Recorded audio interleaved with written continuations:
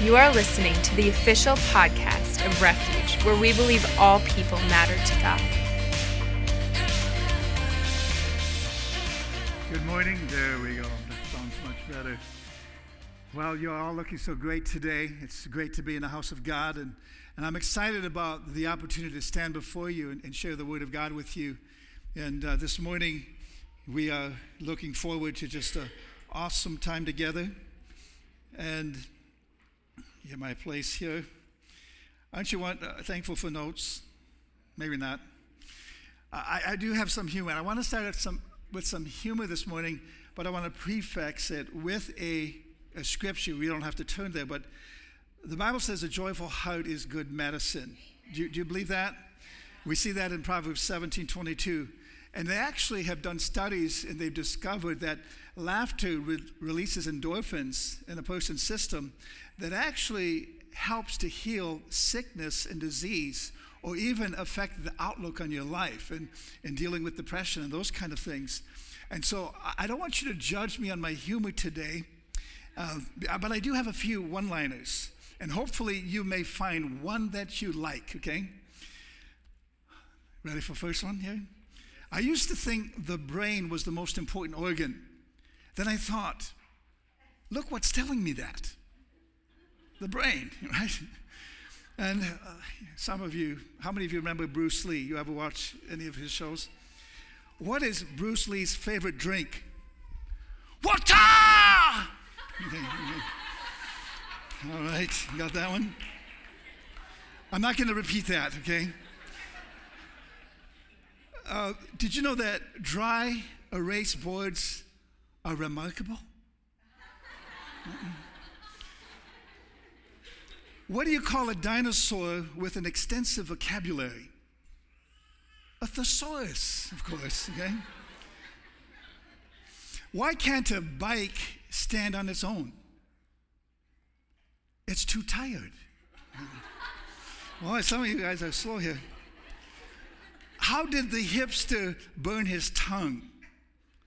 Well, the hipster burned his tongue because he drank his coffee before it was cool. Okay? My friend recently got crushed by a pile of books, but he's only got his shelf to blame. You get it? Okay, shelf, like the shelf back here. Okay, and that one didn't go over quite well. I kind of messed up on that one. But last but not least, I wondered why the baseball was getting bigger, and then it hit me. Okay, so what is essence?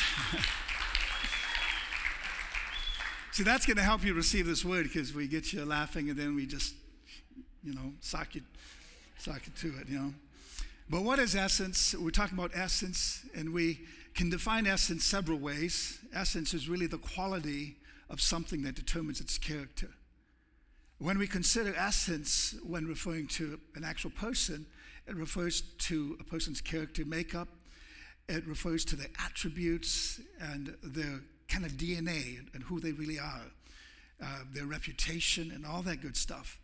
Now, God's essence is revealed through His Word and by the expression of His character and His attributes. God's essence is His very nature. And that's what we're kind of exploring this month and looking at that. Essence is defined as the core nature or most important qualities of a person or thing. It's the inward nature of anything. It's what is underlying in its manifestations or its true substance. It's really what true substance is all about. Essence is something that is. It's something that exists. It is the inherent, unchanging nature of something. And so this month we're focusing on the character of God and His attributes. And as we consider God's essence, we discover who He is, and we discover what He wants to do in our lives. We looked last week at Job chapter 11, verse 7, and this is a statement by Zophar the Naamite. And he posed this question to Job. And he said, can you discover the essence of God? Can you find out the perfection of the Almighty? That's the New English translation. Can we? Can you and I discover the essence of God? Well, I believe we can, because I believe he desires to encounter each and every one of us in a unique way so that we can know him. Now, this morning we want to take a moment and pray, and as we pray, we want to lift up Bob Rosella, who's hospitalized. Bob's the guy that does it all. He's here. He gets here before I do on Sunday mornings, and I think before anyone else many times. He's making cookies. He's getting the coffee ready and all that. He serves. He's a food service coordinator here at the ministry, but he's a servant of servants, and he's dealing with physical pain. He's been experiencing that. They're trying to find out what it is. They don't know if it's an infection, so they want to keep him in for observation. So we're going to believe that thing can be rooted out of him so he can get back to work. I mean, that's him. He hates missing work. And he's a servant of servants. And Julie, you've got a great husband. And boys, Alex and Nick, you got a great dad. And so.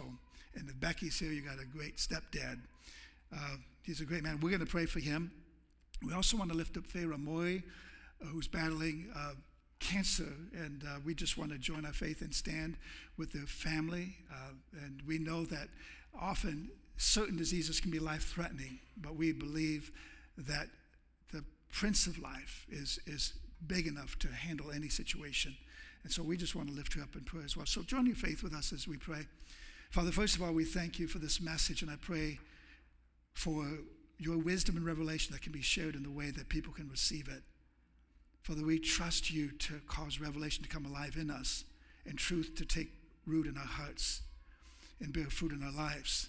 And Father, we lift up Bob this morning, and we thank you for giving the doctors wisdom. We take authority over this condition, this pain that he's experiencing, and we pray, Father, for your healing power and for a remedy that can be administered to him to restore him to health.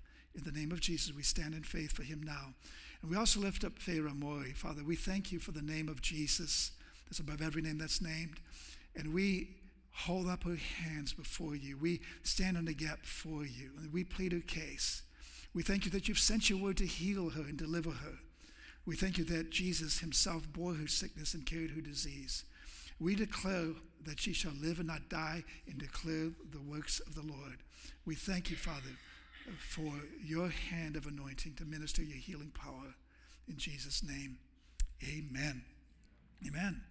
Well, thank you so much for being here this morning. I do consider it an honor and a privilege to speak and share the word. And this morning in particular, with this message, I know some of you are going to be challenged because I know all of us deal with things when it comes to forgiveness. And we're going to address that as the title of this message is The Ultimate Test. And we want to really examine what that is, because all of us will be tested. And even God was tested in the sense that he had to do something about our issue. Jesus in the Garden of Gethsemane was tested whether or not he was going to follow through on going to the cross. Even pleading with God, Lord, if it's possible, take this cup from me. But yet, he was able to follow through and to secure the victory for you and for me. Now, to understand his essence, we have to consider his attributes and his character. And let me tell you again, I want to share this because I think it's so important. The character of God has often been misrepresented by those who claim to follow him. And so I don't want to be among those Christians that misrepresent his character, because I want to represent Jesus for who he really is, not some religious facade, not just some type of spiritual falsehood. I want to represent him for who he really is. And when we look at God, I can give you some descriptive words of who he is. God is spirit. God is light. God is true. God is good. God is personal. God is triune. God is constant. God is omnipresent. That means he's ever present. He's everywhere all the time. God is eternal. God is omniscient. He's all-knowing. God is omnipotent. That's all-powerful. Omnipotent is how you pronounce that. God is holy. God is righteous. God is just. God is wise. Last week we looked at his mercy and grace. God is full of mercy and grace. And then God is loving and forgiving. That's what we're going to look at today. The attribute of God's love and forgiveness, and that how is that measured in our lives? How is that expressed in our lives as we relate one to another? So the ultimate test, love and forgiveness. Let me just say this. Love's ultimate test is the willingness and the ability to forgive an offense. See, love is incomplete without forgiveness. Forgiveness is the greatest expression of love. There is no love without forgiveness. And see, I'm getting ahead of myself, but when Jesus was on the cross and he said, Father, forgive them, for they know not what they do. That was the greatest expression of the love of God. He forgave those who hated him, those who had conspired to put him to death. He forgave them in the moment of his death, releasing forgiveness from the cross. Wow. Now today, as we explore his love and forgiveness, we need to understand that these are two important attributes that make up his essence. Now when we look at the word love in the Bible, love is found in 684 verses of the English Standard Version. 449 of these verses are in the Old Testament and 235 in the New Testament. Now that might surprise some of you, because some people think, well, the Old Testament, God is harsh. He's depicted as a judge, and people are getting wiped out all the time. But love is found more times in more verses in the Old Testament than the New. Okay? They might say, well, it's bigger, but that's besides the point. Okay?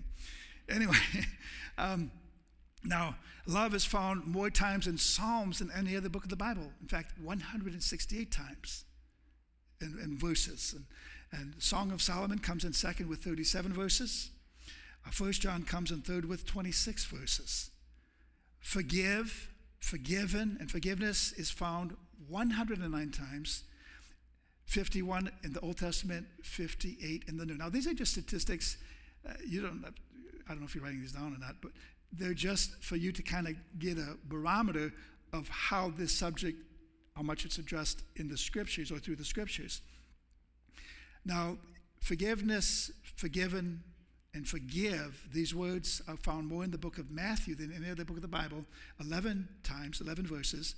Leviticus comes in second at 10 verses.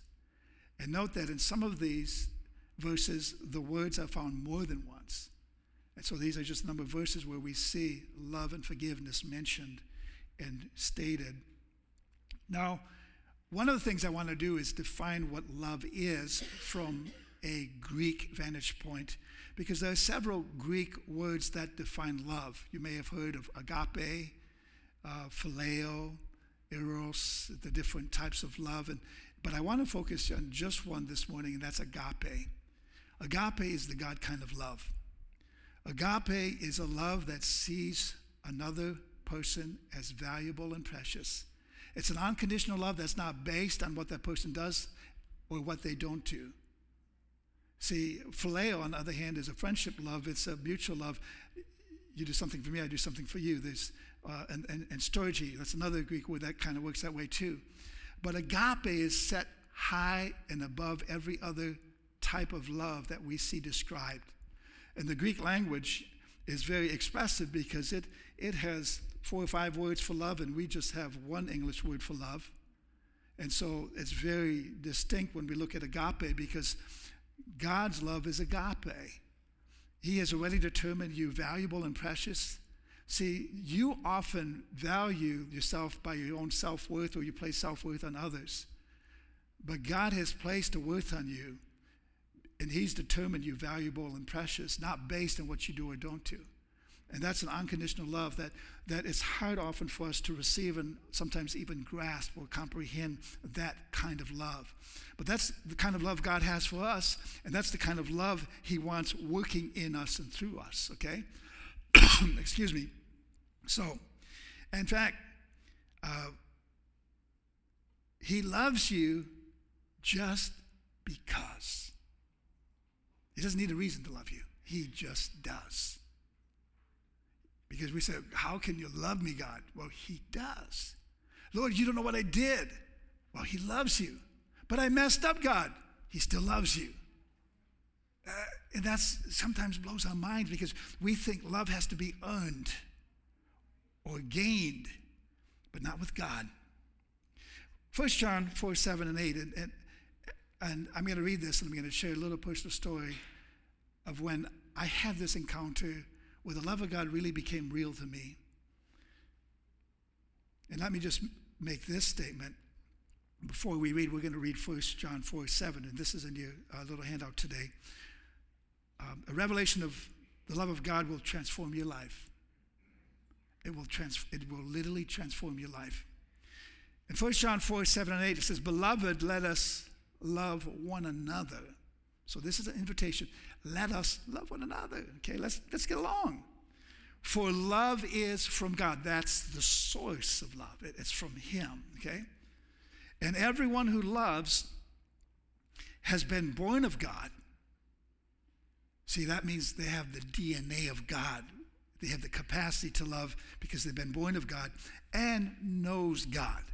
So it's not just being a born-again Christian that gives you the capacity to love, but it's also having a relationship, a vital relationship where you actually know him, you know his heart. Then you can love with his capacity to love. And that's beyond the human ability to love. Verse 8 goes on to say, anyone who does not love does not know God, because God is love. See, if you know God, then you're love, period. If you don't know him, then you're incapacitated. You are limited in your ability to really love like he wants you to, because you don't really know him. I want to know him. I want to know him in such a way so that my capacity to love is like his. And that's his plan. He wants you to love others as he loves you, okay? And see, love is, 1 Corinthians 13, most weddings, well, maybe most weddings, you may hear this passage read. Person gets up there, scripture reading time. 1 Corinthians 13, 4 through 8, okay? And this kind of defines love for us in a practical sense, because we have to be practical. How do we live this out? Let's look at it. 1 Corinthians 13, 4 through 8, it says, love is patient. Uh-oh, I'm done for already. And kind. Oh gosh. Patient and kind. Now, I can be patient, but that doesn't mean I have to be kind. I've been waiting in this line for a long time. You get up to the cash register, it's about time. Oh, that's not love, okay? Oh, that's not kindness, okay? So patient and kind. Love does not envy. But God, why did they get a new car? Lord, I'm faithfully serving you. Why did you bless them and you don't bless me? Ooh. Yeah, that envy, that's not the love of God. It goes on to say, love does not envy or boast.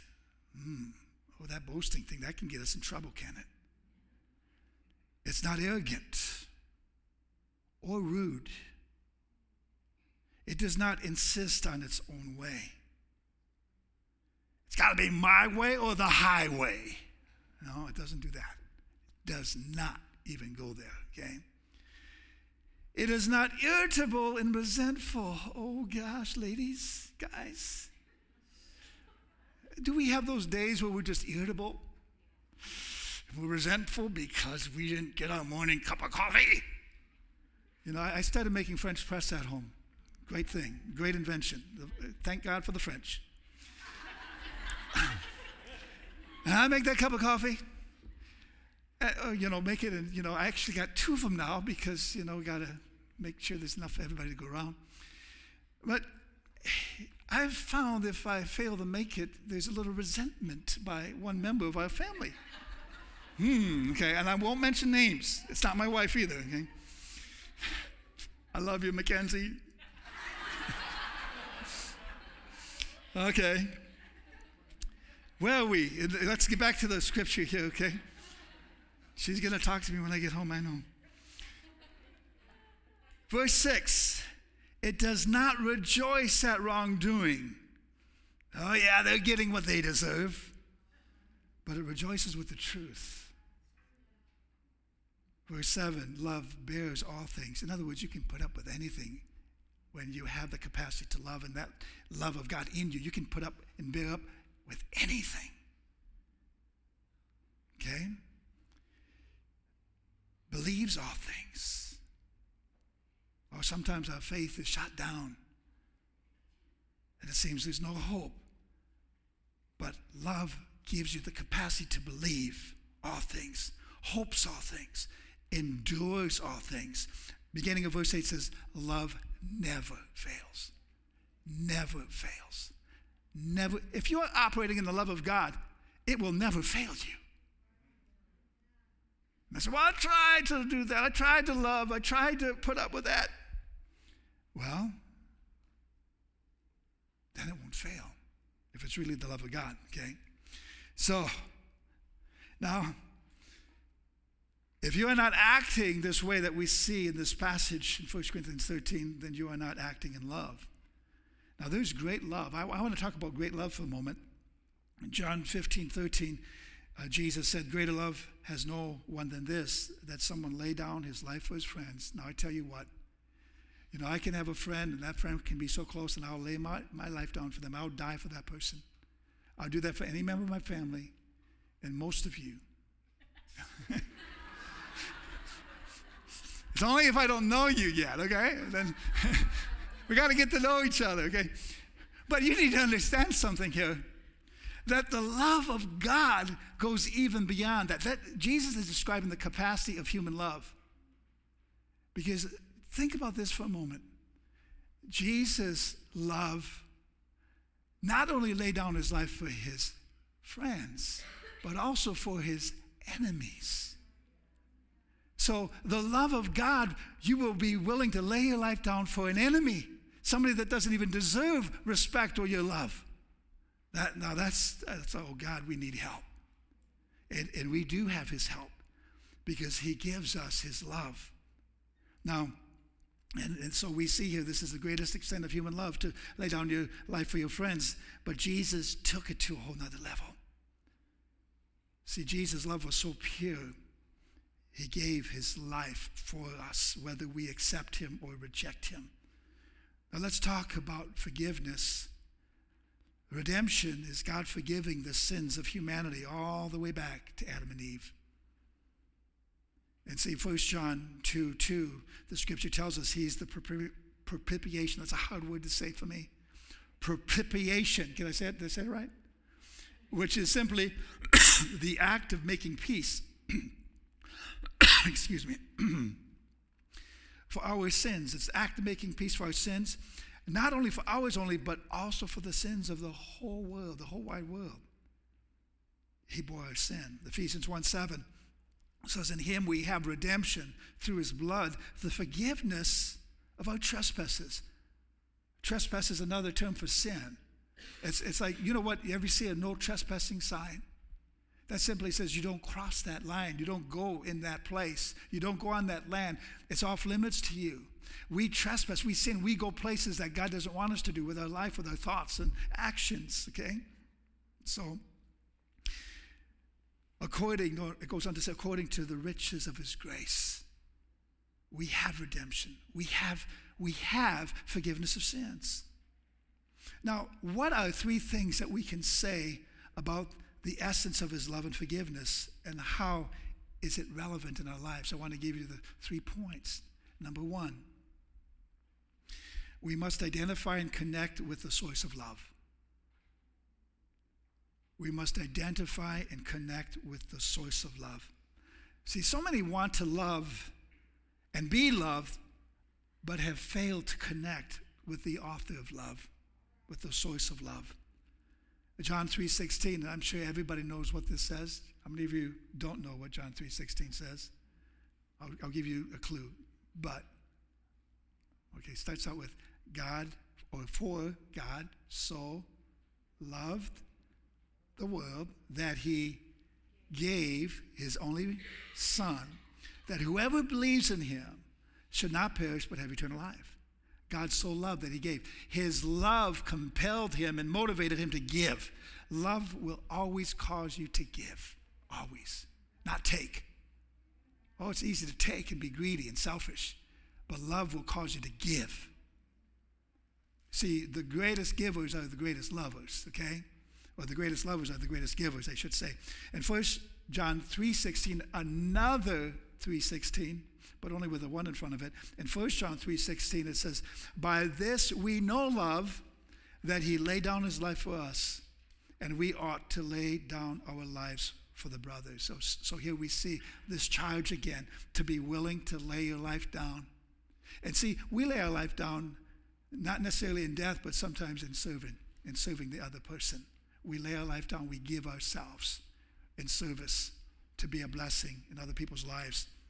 In 1 John 4:7, again, we see, beloved, let us love one another, for love is from God, and whoever loves has been born of God and knows God.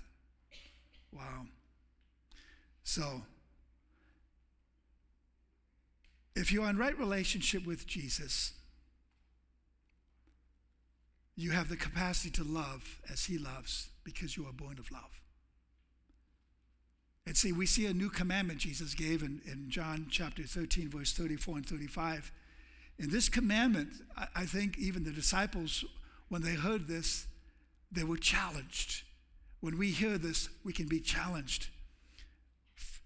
John 13, 34 and 35 says, a new commandment I give to you, that you love one another.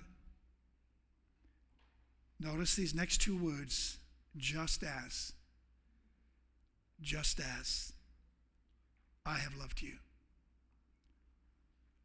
Can you love others as Jesus loves you? We're supposed to. We are supposed to. It's a commandment. Now let me tell you something about a commandment. The commandment that comes from the mouth of Jesus is not just an order, but it's a commission. Because whatever he commands us to do, that gives us the authority to carry it out. A similar command was to Peter. When Peter's in the boat and it was looking pretty bad and Jesus walking on the water, and that's the sight. And Peter wasn't too certain, neither were the rest of the disciples, whether that was Jesus or not. But they said, Jesus, if it's you, command me to come. What did Jesus say? Come. Peter knew, if the Son of God commands me to do something, I can do it no matter what it is, even if it's walking on water. So he stepped out on that command and did something that was completely impossible. And he began to walk towards Jesus until he started looking around. He saw the waves. Oh, man, that's a tough wave, man. Look at that. It's going up higher than me. And he saw the wind. I don't know how you can see the wind. No, you can't see the wind, but you see what it does. And he got his eyes off Jesus and began to sink. Oh, Jesus saved him. He didn't let him drown, thank God. So, when he commands us to do something, we then have the capacity to carry it out. If you believe the command, if you receive that. It goes on to say, just as I have loved you, you also are to love one another. In verse 35, by this, all people will know that you are my disciples if you have love for one another. That's the distinguishing mark upon every true follower of Jesus Christ. If you have love one for another, if you're hateful, if you're judgmental all the time, I would question whether or not you're truly following Jesus. Even though you call yourself a Christian, but if you're hateful, doing all that stuff, I won't go into that. But, okay, moving right along. Number 2. Ready for point number 2? We must identify and connect with the source of forgiveness. Just as we identify and connect with the source of love, we must identify and connect with the source of forgiveness. And that's Jesus, obviously. See, forgiveness further magnifies the measure of his great love. It takes it in a way that expresses it to its fullest degree. In Luke 24:47, Jesus, in his closing statements before he was ascended to heaven, stated, I'm going to get some of this here.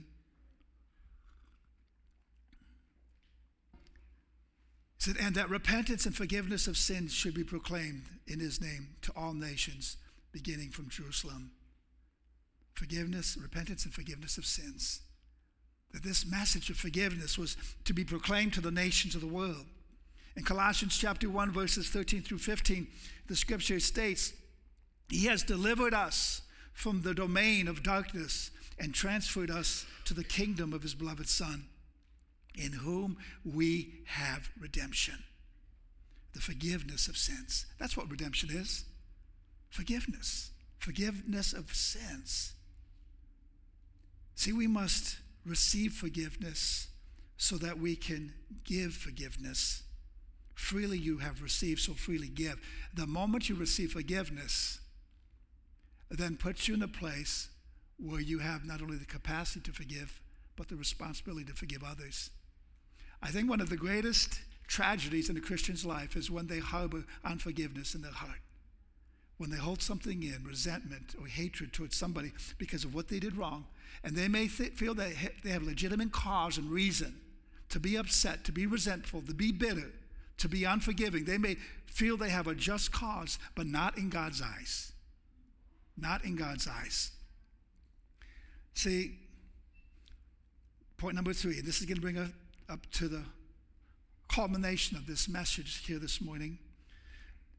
Point number 3, forgiveness is the ultimate test of true love.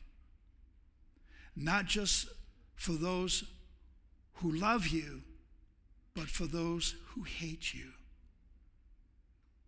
And we could add those who you hate. So it's the ultimate test of love. Now we can say, well, I can forgive somebody because I love that person. I really love who they are. You're supposed to forgive your spouse and all that stuff. But if there's somebody that hates you, they're out to get you, do you owe them forgiveness? According to the word, you do.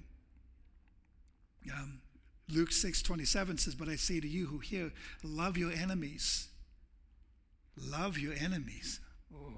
See, if you love your enemies, that means you have to forgive them, because forgiveness is love in action. Right. You might want to write that down. Forgiveness is love in action. If you say you love somebody and haven't forgiven them, then you haven't loved them. And then it goes on to say, do good to those who hate you. Oh, gosh, Lord, I'm cooked. Now what?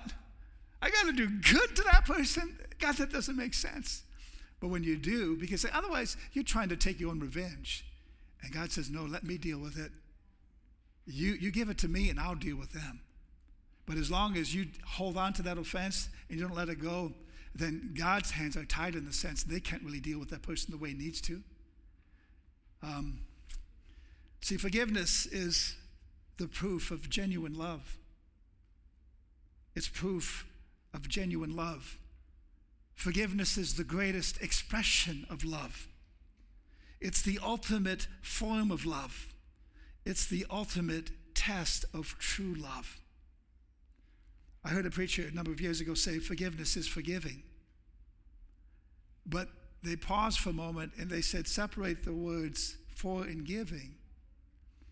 And let's say it again. Forgiveness is for giving. See, you can't give to somebody that you haven't forgiven. You can't give them a smile. You can't give them the time of day.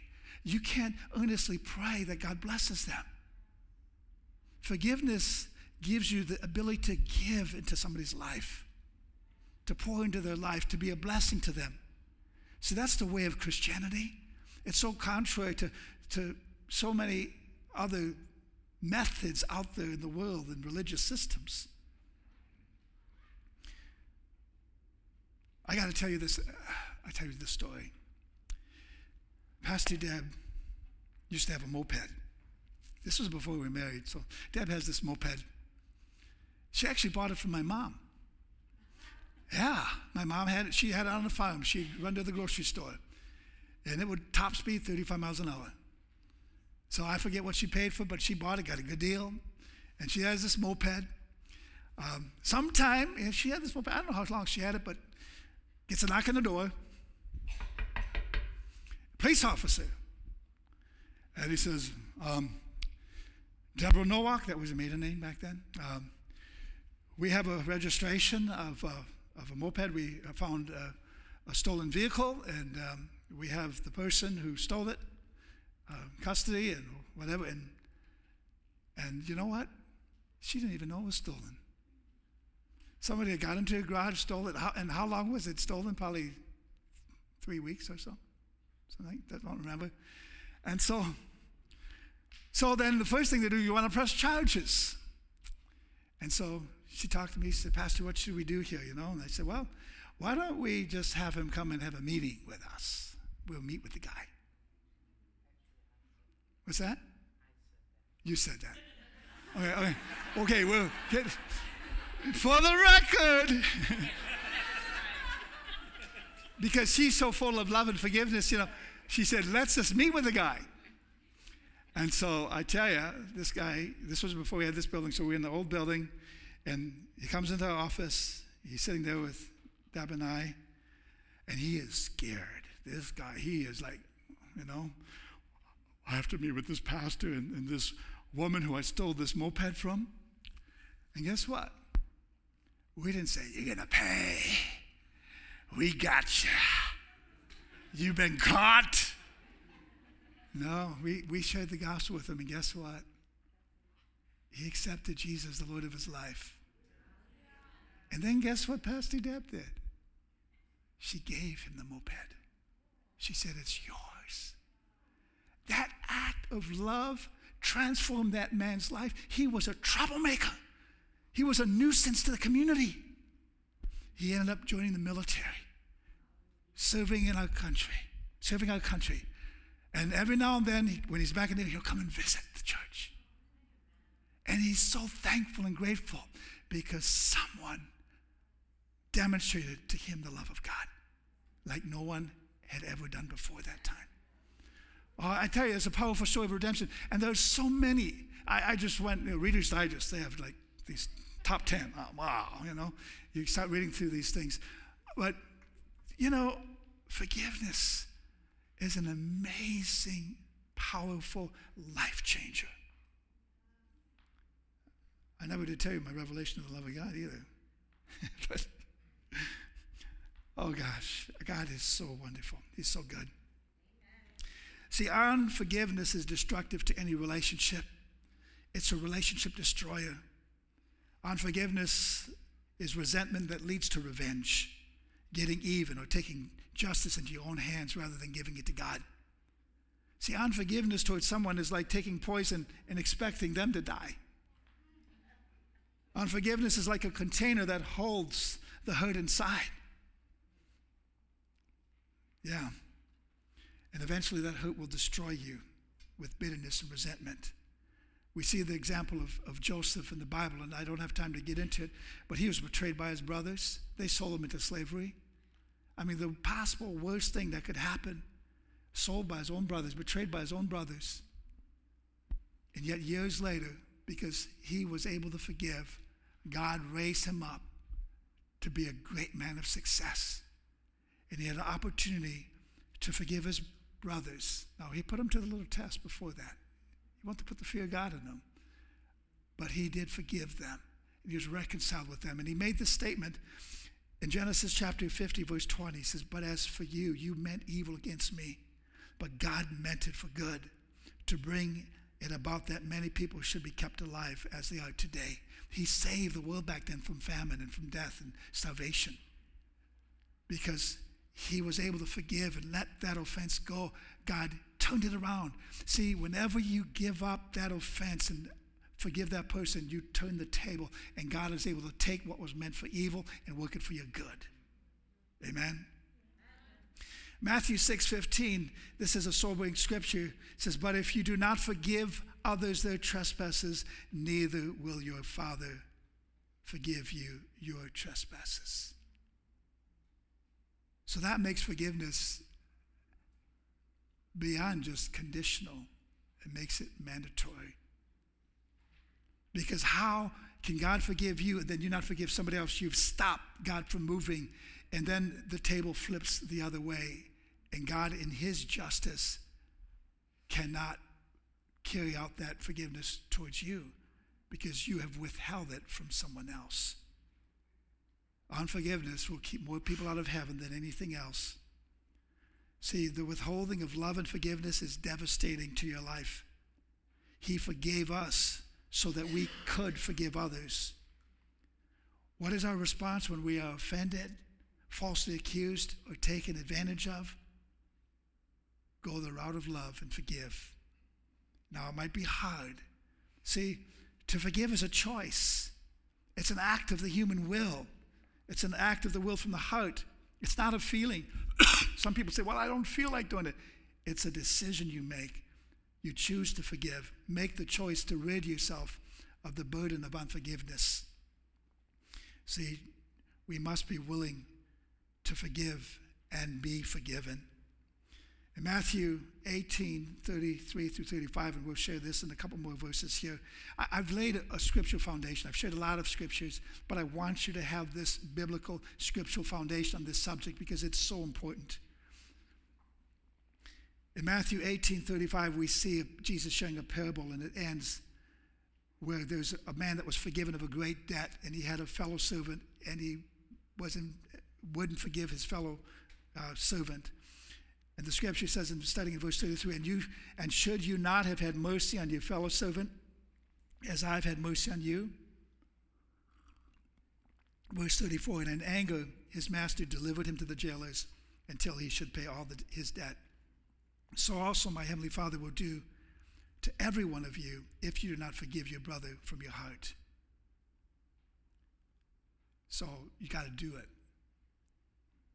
Colossians 3:13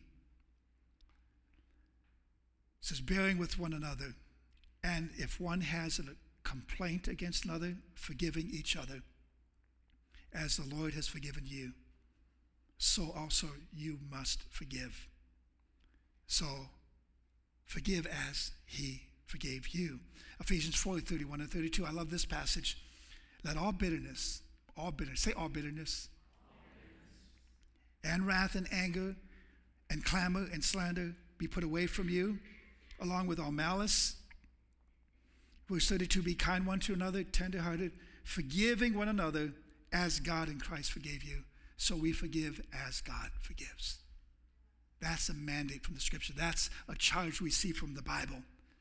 And see, that's something you and I can carry out. We can live that out. We can live that way. We don't have to live full of resentment and bitterness. It's eating your lunch. It's destroying you. See, not everyone you forgive will receive your forgiveness. What do you do then? Well, it releases them from the debt of their sin and the offense. What happens if you ask for forgiveness and the person won't forgive you? Well, you need to leave it up to God then. It's between them and God. There's nothing you can do except give it to God. See, forgiveness then releases God to deal with them. And that's better than you dealing with them, right?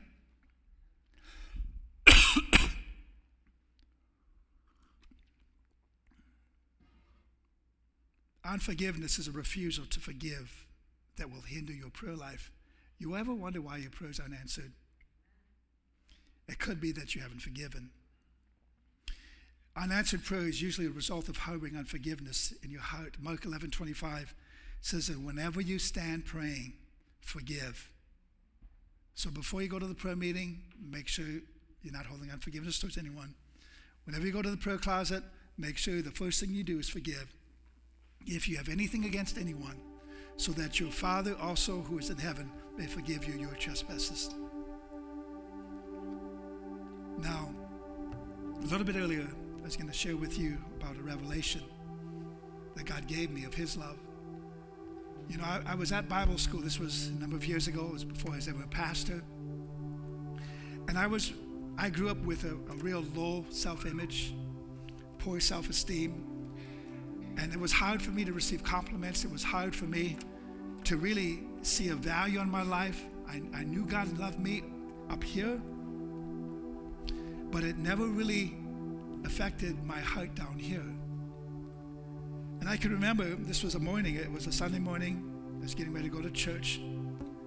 I'm standing in the bathroom, in the mirror, looking at myself, and I had this zit right there, a big zit. I'm looking at myself, and I just said, "You are ugly." And it was like, there was almost a self-hatred. I didn't like myself, and I'm standing there looking at myself in somewhat disgust. And in a moment of time, God did something in my heart. I literally felt the presence of God show up in that room. And it was like God allowed me to step outside myself and see me as a person standing there. And for the first time in my life, I saw myself through his eyes. And there was love. I saw the value and the worth of who I was. And then God also allowed me to see how other people who loved me saw me and appreciated me. And in that moment, my life changed. Because for the first time, I had a revelation. Oh yeah, I knew, yes, Jesus loves me. The Bible tells me so. I knew that up here, but it didn't sink into my heart because it seemed like something was blocking it. My sins, just my weaknesses, my struggles, whatever it was. I didn't feel like, I believe God loved everybody else, but did God really love me? And that day was a turning point in my life. Now, I'm attending Bible school, so I'm getting all the knowledge, all the information. But that day changed my life. And that's something that God has for you. For you to have an encounter and a revelation of his love for you so that you know that he loves you because you experience that love by revelation, by understanding. If you're here today and you don't know Jesus Christ as the Lord of your life, I believe this is the day for you to encounter his love. This is the day for you to experience his forgiveness. And there's nothing greater than to be forgiven, to know that your sins are totally eradicated, washed away, removed. As the scripture says, as far as the east is from the west, and the east and west never meet. So they're gone forever because of his great love. The greatest encounter with God's love is to be forgiven. Have you received his forgiveness?